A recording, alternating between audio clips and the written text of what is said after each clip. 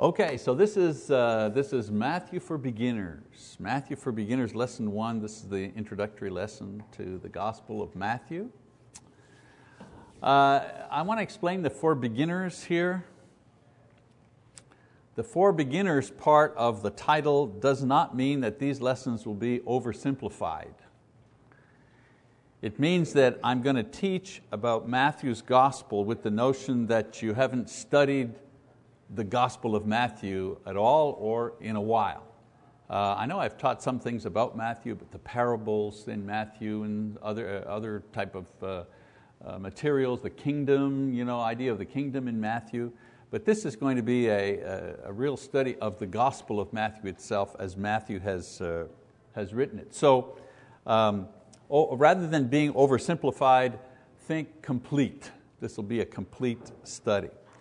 And in our study we're going to take time to examine the social, the historical settings that existed when the gospel was produced, because Matthew, obviously a man of his time, influenced by his times, even though he was inspired, God uses the individual as that individual is to write what He wants to write.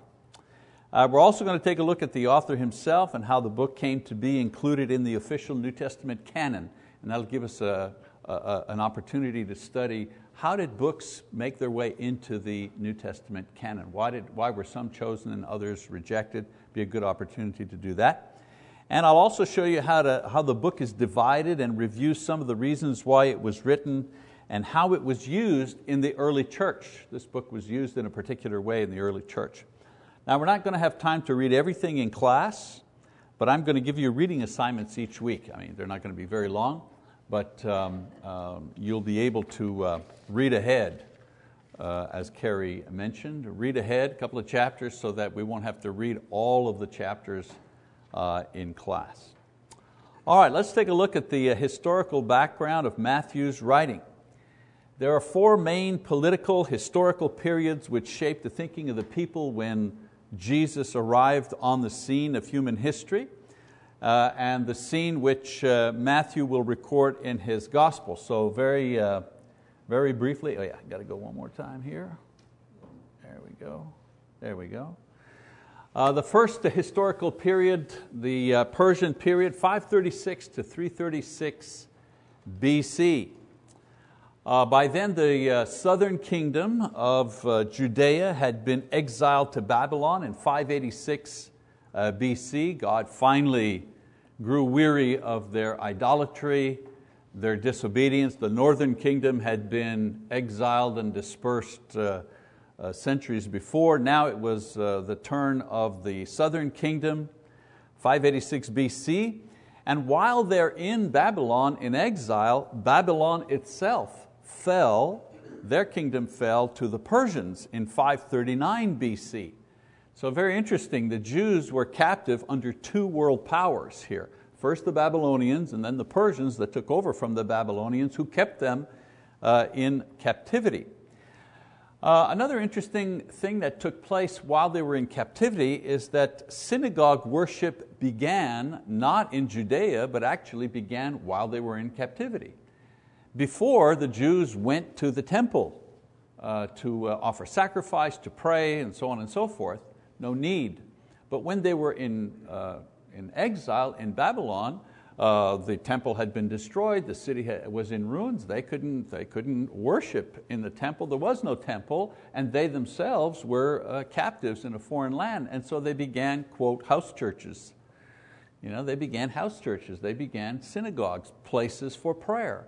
And the synagogue idea and the synagogue movement began while they were in Babylonian captivity, and it was kept up when they finally returned, when they were returned back from exile. So historically, eventually a small remnant returned to rebuild the city and the temple in and around 520 BC, and others followed to resettle the land over the next century. So it wasn't they were in exile and then all of a sudden they all came back.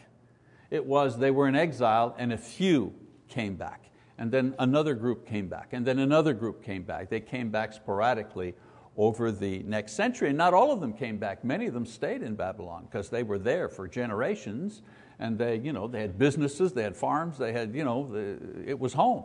And so they didn't all come back to Jerusalem. So when we read the books of Ezra and Nehemiah and Malachi, those writers write about that period of restoration from Babylonian captivity. The final book of the Old Testament is the book of Malachi, and it was written at about this particular time.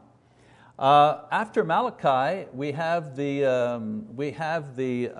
what's called the intertestamentary period that lasts for about 400 years, where there is no inspired books that are produced, but a lot of historical and diverse religious styles are produced. So it's not that nothing was written, it was that there were no prophets, there were no inspired books written from the period of Malachi to John the Baptist, which is about 400 years. However, there was a lot of material that was produced.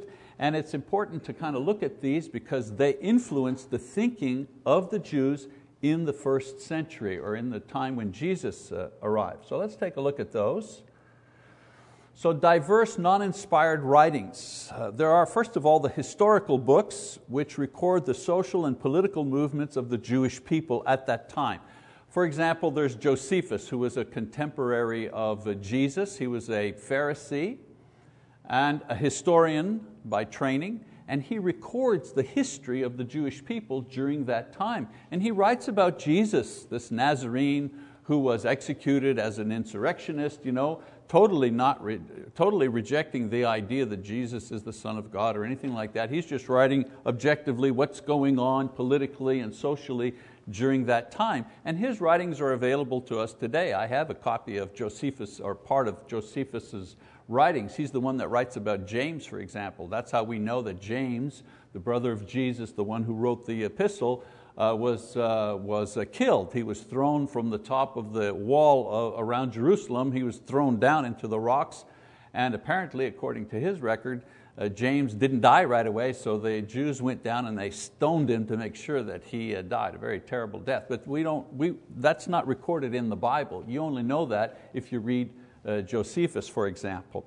Also the writing of the Maccabees, the first and second Maccabees, the history of the Jewish uprising during that period of time, and I'll talk about that a little later. So there were the historical books that were written during that intertestamentary, some people say intertestamental, either way is okay. Other material are commentaries.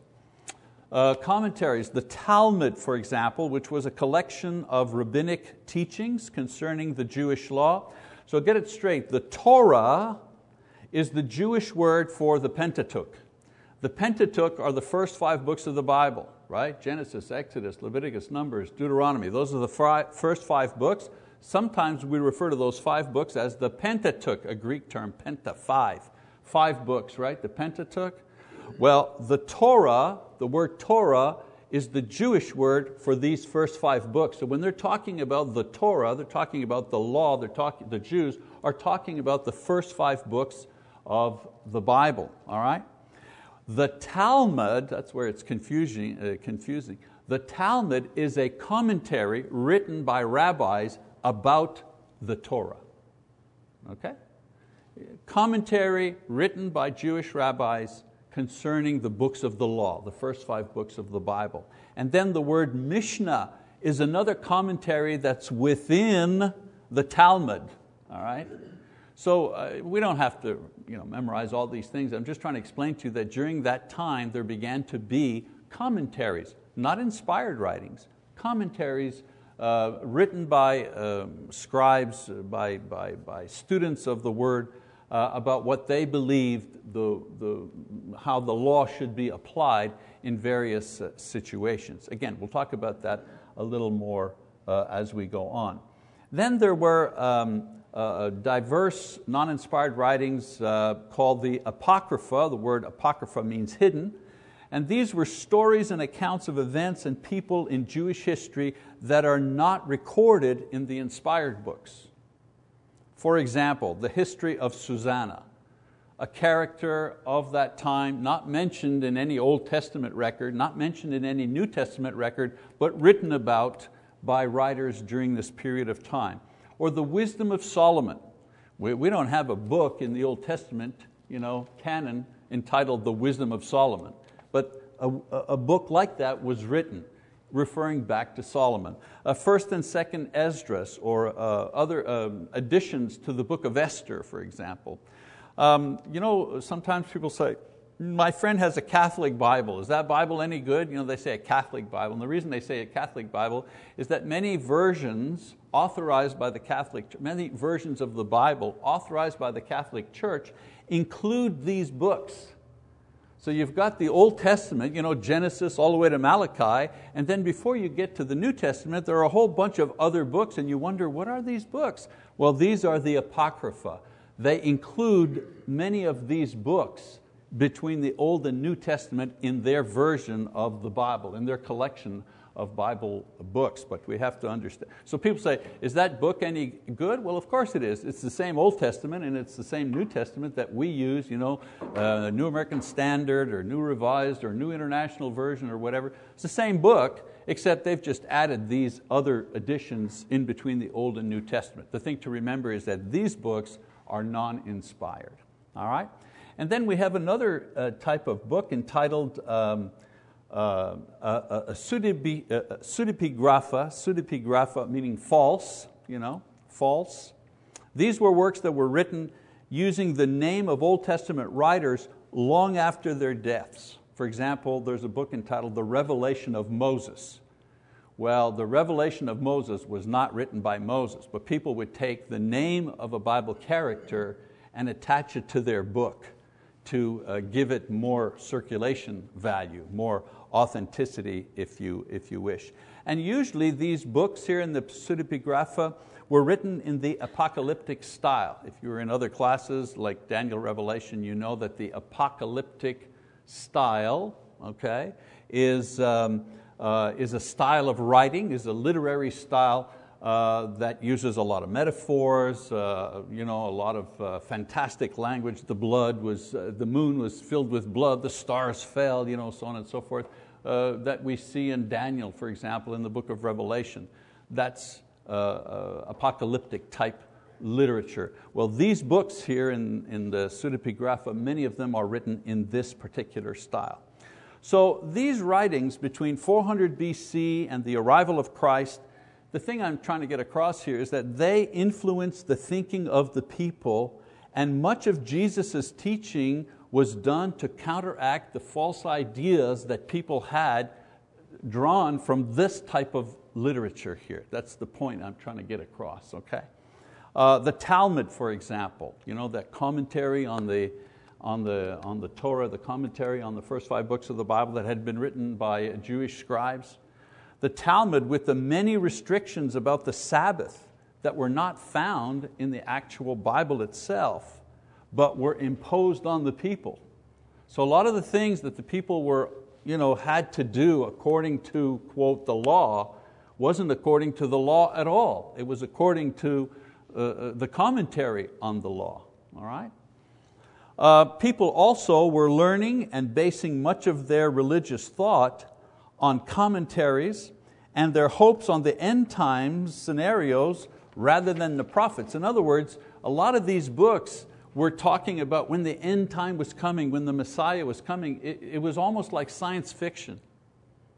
And so a lot of their thoughts, were their thoughts about the coming Messiah were based on these type of writings instead of carefully studying what the prophets were saying.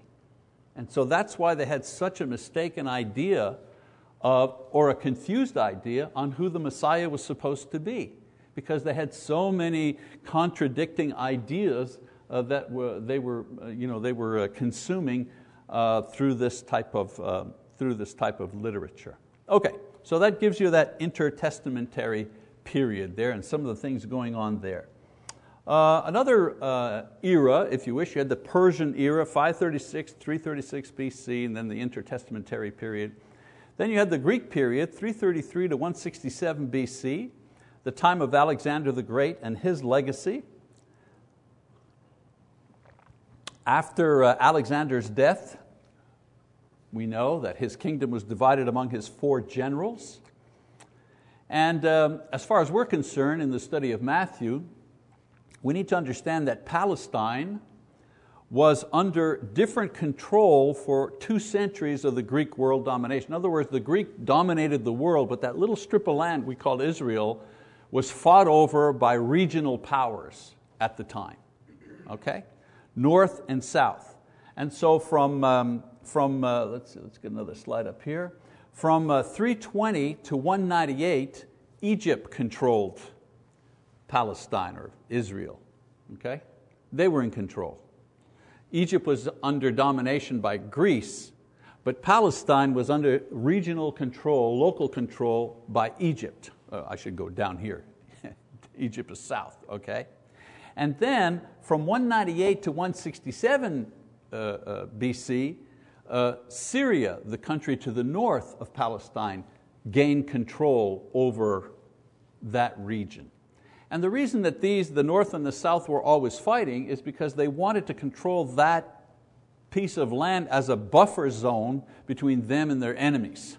They wanted to be, it's always easier to fight a war on somebody else's turf, right? You destroy their homes, you burn their crops, and so on and so forth. So they always wanted that middle piece of land we call Israel, they wanted that to stage their wars and so on and so forth. So they fought back and forth. So from 198 to 167 BC, Syria was in control of Palestine, and one king in particular, his name was Antiochus Epiphanes. He was really trying to destroy and demoralize the Jewish people, and what he did is he closed the temple. He closed the temple, and then he went in and he sacrificed a pig on the altar, knowing Jewish religious custom and so on and so forth, knew that would desecrate the temple and the area and so on and so forth. And then he forbade circumcision. You weren't allowed to circumcise children. In other words, he was trying to completely destroy not just the people economically, but he was trying to destroy them psychologically by destroying their religion. So it was a time of great depression and great trouble for the people of Judah at that time. Another thing that was interesting is, in a larger sense, the Greeks controlled, it was their time of domination, and it wasn't just a military domination, but it was also a cultural domination. I mean, Greek ideas and Greek philosophy and Greek language and Greek art and Greek religion and Greek literature, was just being diffused throughout their empire, throughout the world, and it had an effect on the Jews. What happened for the Jews was they began to forget how to speak Hebrew because they were influenced. And I mean, that's really easy to understand. I'm looking around, but everybody here was kind of born here, but for people, well, like us, like our family, our oldest ones still speak French, because we originally come from Quebec, right? So we speak French and they speak French, but I doubt if our grandchildren are going to speak French. And I really doubt that our great-grandchildren will speak French. Why? Well, they're assimilated into the United States, which is an English-speaking country. They'll probably speak Spanish before they'll speak French, right? So the same thing was happening in Israel, in Judah. People were being assimilated by the Greek culture. They were forgetting to speak the old language, but there was a problem. Their whole life revolved around their religion, and their whole religion revolved around the Scriptures. And if they couldn't read the Scriptures, they would cease to be as a people. And so what they did is they created a Greek version of the Old Testament. A Greek version of the Old Testament that we call the Septuagint.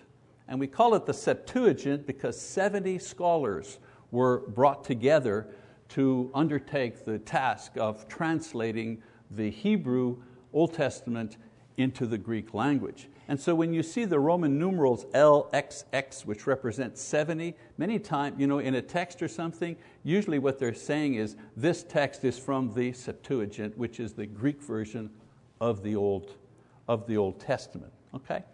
Another period after this is the Maccabean period, very interesting, from 167 to 63 BC. Notice we're working our way towards the arrival of Jesus. But all these things that happened in the world had an effect on the Jewish people and what Matthew's going to be writing about. This is the Maccabean period. The Maccabean period is known for the revolt against the Syrian control, In other words, they had had enough of Syrian control and trying to destroy the religion. The people rose up. And the Maccabees, that family, led that insurrection, led that revolt. Also, there was a revolt against the Greek language and Greek influence. So the Jews enjoyed a brief period of independence from 167 to 135 BC.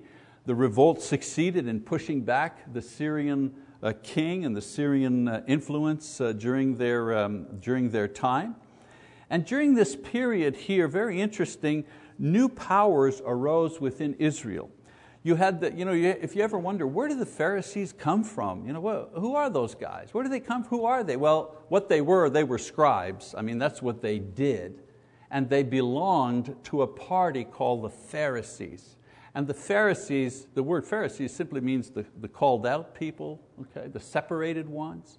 The Pharisees, that party begins during the Maccabean period. They were scribes who led the revolt and were considered saviors of the law and the protectors of the law against pagan Greek influences. So they were the ones in their day who said, let's go back to the Bible. They were the original ones who said, enough of Greek influence in our life and in our religion and in our culture and so on and so forth, enough the Syrians taking over. We need to go back to the Scriptures and go just with the Scriptures. And so they were heroes at the beginning. They were seen as heroes. They saved, if you wish, the way of life that the Jews had that was dictated by the Scriptures. So that's where they come from. Now if you understand that idea of how they started, it gives you great insight into how they became, 100 years later, how they became what they became during Jesus' time, because they were Jesus' greatest enemies. And yet at the beginning, they were the hero of the people.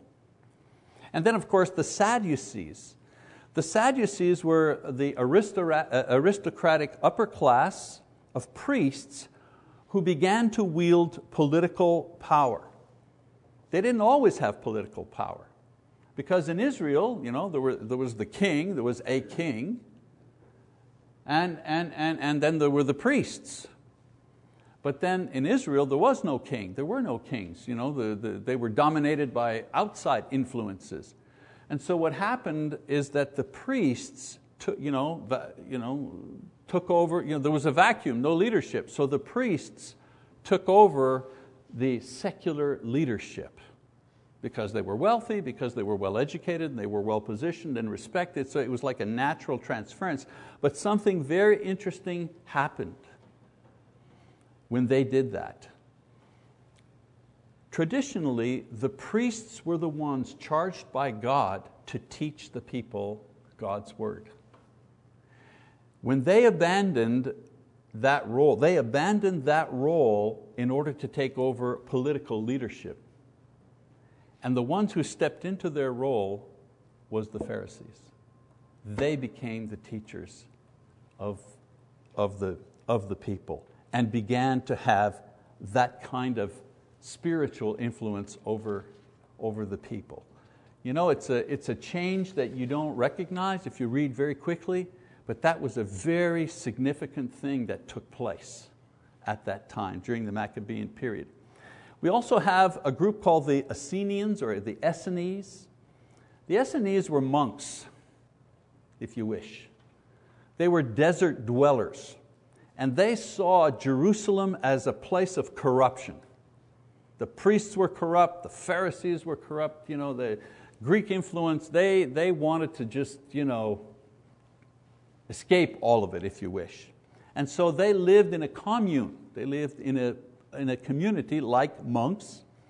And what they did was they recorded copies of the Old Testament Hebrew, not Greek, but the Old Testament Hebrew and Aramaic writings, and they sealed them in protective earthen jars, and they hid those jars in caves near the Dead Sea. And the reason they did that is that they were afraid that there would be some sort of cataclysmic military thing that would happen where either the north or the south or the Greeks or somebody would come in and destroy Jerusalem again and destroy the temple and destroy the scriptures. And so they wanted to protect the scriptures. So they were very careful in copying them. They were scribes, and so they copied the scriptures, hid them in caves, hoping to guarantee that the scriptures would live on for another generation. Well, we know what happens, right? In 1947, a shepherd boy taking care of his sheep.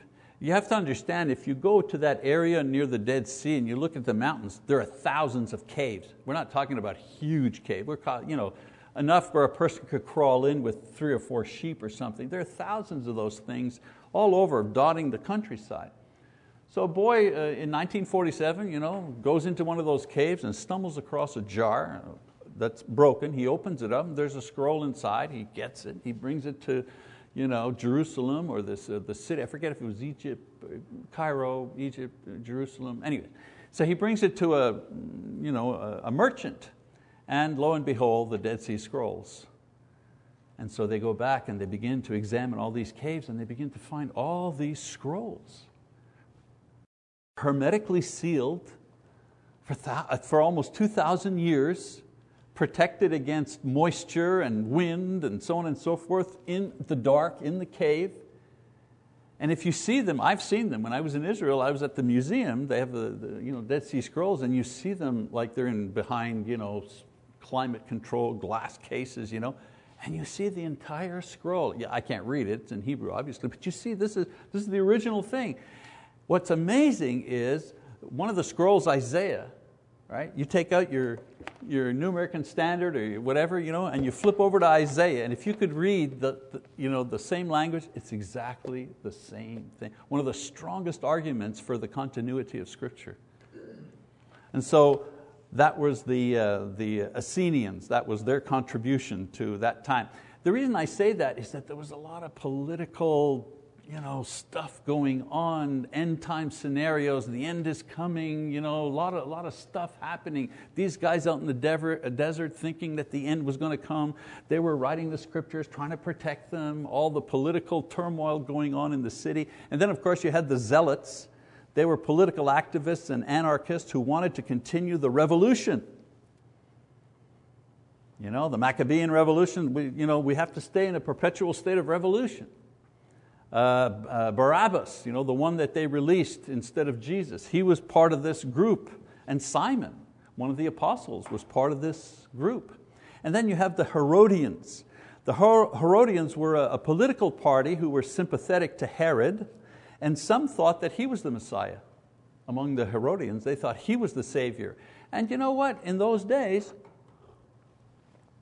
I could see them believing a thing like that because Herod was responsible for rebuilding the temple, bringing back its splendor. He was a king, he was bringing back the temple, so on and so forth. I could see some saying, yeah, this is the guy, he's going to bring us back to greatness. So Israel was a hotbed of political activity. It was nurtured on writings during the intertestamentary period that speculated about the fantastic arrival of the Messiah. It was almost like science fiction. There was great expectancy. They were like a bomb, ready to go, ready to blow up. And into this, Jesus enters. Okay, so now we get to the period of the time when Jesus comes, the Roman period, 63 to the New Testament period. Now the Romans, they simply destroyed Syria completely and they dominated Palestine. They established governors over Palestine. They sold the rights to collect taxes to individuals in the country. This is what they did in all countries. It wasn't anything new in Palestine, that's what they did. It was a lot easier.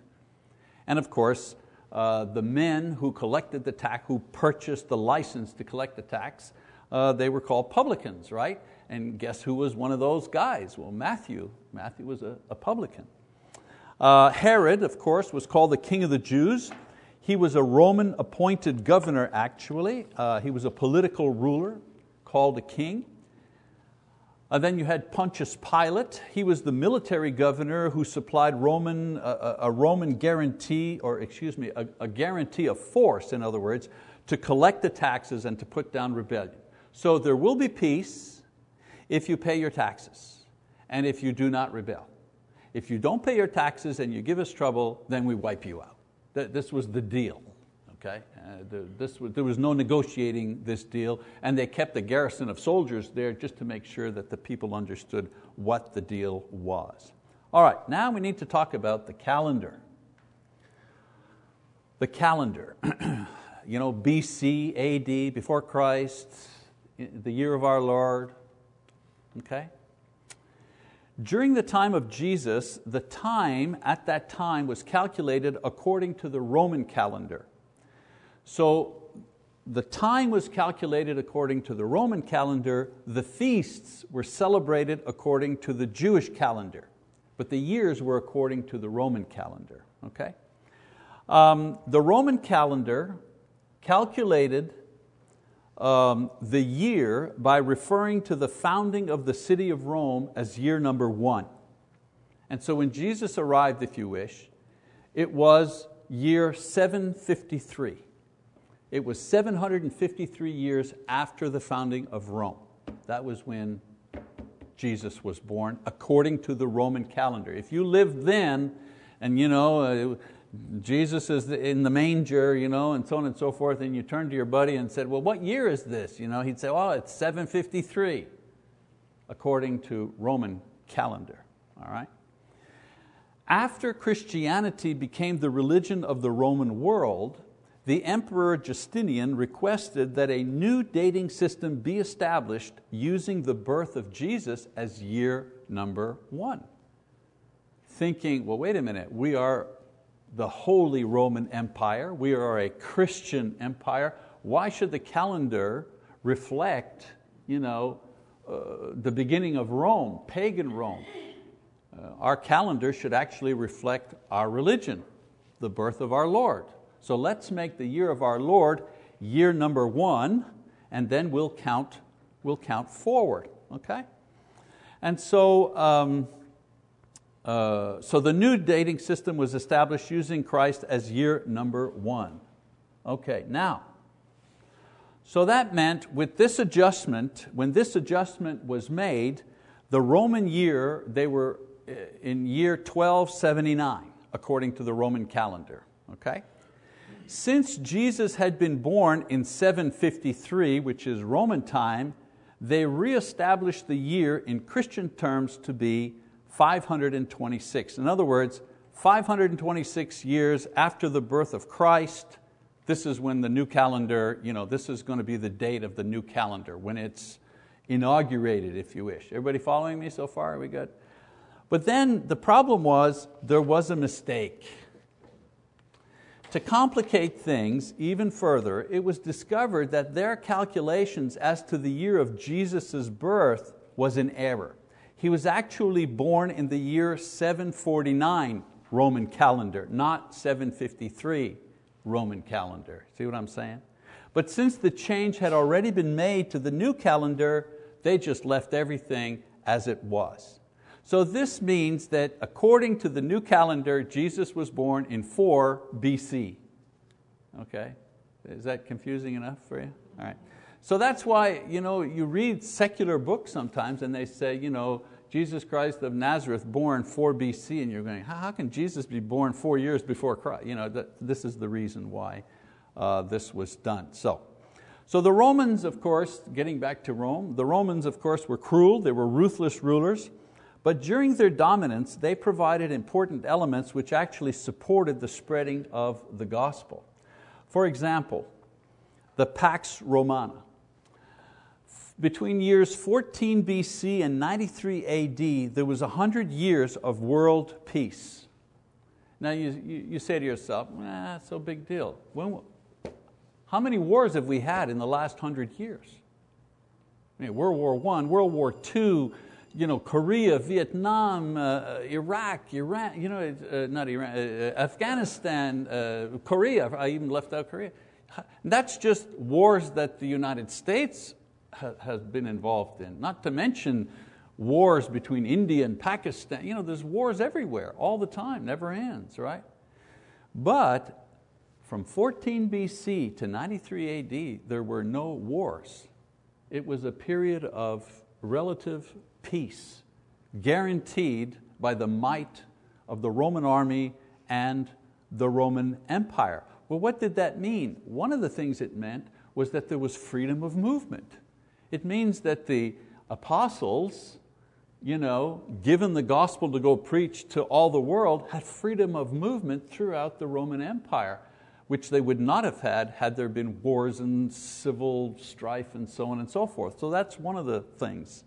Another thing that the Romans did, they had an excellent road system designed to move troops, that's why it was originally designed, to move troops from one place to another. If there's some problems in the southern kingdom, in the east or west or whatever, they could move troops very, very quickly to put down anything. What's interesting is after World War II, when Mr. Eisenhower, President Eisenhower, started this tremendous road building process here in the United States. If you read the history, everyone says, yeah, and those roads, it started motels, hotels, gas stations. It was great for the economy, but that was only the secondary reason for building roads across the United States. The primary reason that they were built were for defense purposes. This was a big country. The country had just gone through a war. They wanted to make sure that they could move armies around in our country easily in order to defend it. And so during the time of the Romans, of course, it provided excellent traveling. Also, a third thing is that they, during the Roman Empire, they maintained communication and a literary system on a universal plane. In other words, the Greek language was universal as the language of good literature and communication between cultures. All right?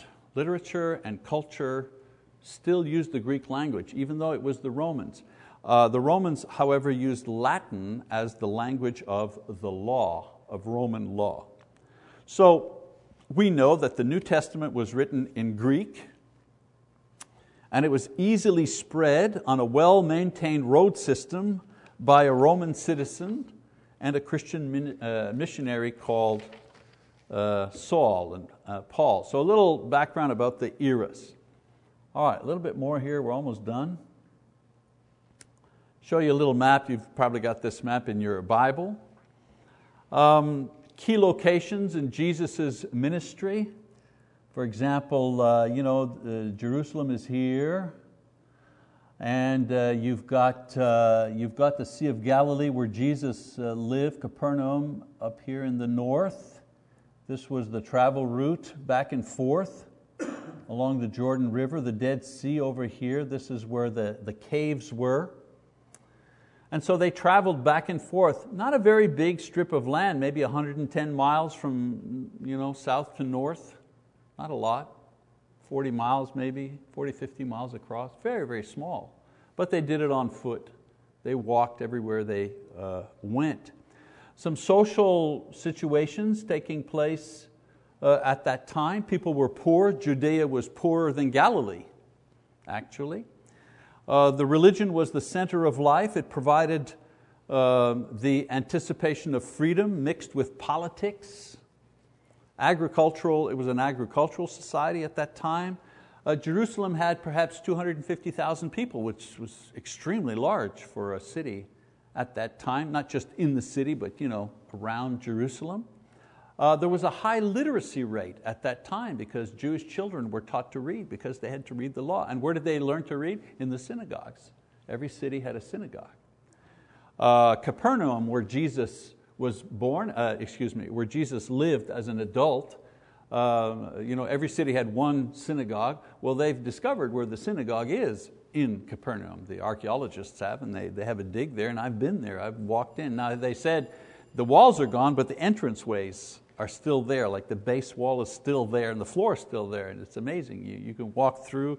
This is the door that they went through. This is the door that Jesus went through, because He, as was His custom, at the synagogue. So it's really amazing, amazing experience. And there were class divisions in that society. The aristocracy, as I say, were the priests, and the priests only believed in the Pentateuch. In other words, they only accepted the first 5 books of the Bible as inspired. They didn't believe in angels, they did not accept the prophets, nothing like that. They were conservative religiously, but they were liberal socially. They accepted a lot of Greek ideas and so on and so forth. Then there were the Pharisees. They were the teachers. They were rabbis. They, on the other hand, believed in the prophets and believed in a resurrection from the dead. The common people came next, the publicans and those who were sympathetic to Rome, sinners, and then slaves at the very bottom. This is why crucifixion was so humiliating. It was a punishment only for slaves. It was against the law to crucify someone who was a common person, for example, or even somebody part of a Pharisee or a publican. You couldn't do that. Only slaves could be executed in that way. They did have a lot of social problems at the time. Slavery, of course, open and practiced. Some estimates, 30 to 40% of the population of the Roman Empire was in slavery. There was no middle class, except perhaps the military. Military had some influence. Divorce was rampant. Prostitution, cult prostitution among Gentiles. The idea of cult prostitution is that sexual activity was required as part of your religious practice. So if you went to the temple prostitutes were there to service the males who went to worship. In small towns where the women of the villages would take turns serving as temple prostitutes. So we're not thinking of prostitutes trolling down Main Street now. They were prostitutes, but in the service of their religion at the time. Infanticide was a big problem, especially among Gentiles. Boys were prized, girls less so, and so many female children were simply left to die out in the fields. As a matter of fact, one of the marks of Christianity that set Christians apart at that time was that they would rescue these children that no one wanted. Child abuse, terrible. Orphans were raised to be thieves or prostitutes. As far as the religious life is concerned, Jews' temple worship was the center of their life. A cycle of feasts on a yearly basis. Regular synagogue worship was the lifeblood of the community, and most of the world practiced emperor worship at that time. So into this turbulent world comes Jesus Christ. Born in Bethlehem to a poor couple, raised as a young Jewish boy, attending synagogue and temple worship, learning how to read, entering public ministry at age 30, confronting the Pharisees and the priests. Believe me, this little background that I've given you now will speak largely when we begin looking at the dialogues that Jesus has with these people. He gives them the news that He's the Messiah. They're all expecting all these fantastic ideas about the Messiah, and this guy from Nazareth, are you serious? From Galilee? He's the Messiah? Wow, what a downer that is. What a disappointment. He's hailed as king, He's killed as a criminal, He's resurrected to demonstrate His deity and lordship. So Matthew, one of His disciples, writes about Him, and next week we're going to start studying Matthew's eyewitness account of Jesus. So here's the assignment, this is a class. I want you to learn something, okay? So read chapters 1 to 3. That's not a huge task. But I want you to get a notebook, and I want you to write down two things. One, main section titles. In other words, in Matthew chapter 1, if you begin reading in chapter 1, verses 2 all the way down to verse 17 is just the genealogy. So as you read that, in your notebook, just put Matthew 1 and then just put a bullet and put genealogy verses 2 to 17. That's all. And then I also want you, while you're reading verses 1, 2, and 3, or chapters 1, 2, and 3, I want you to record any nuggets that you find. You know what I mean by nuggets? You're reading, and you go, oh, wait a minute, I never noticed that before. That's interesting. Write that down. So hopefully by the time we're finished Matthew, you yourself will have a notebook with a lot of good material for you to reflect on, pray over, and if you have an opportunity to teach or to do a devotional or to share with someone else, you'll have something that you yourself discovered.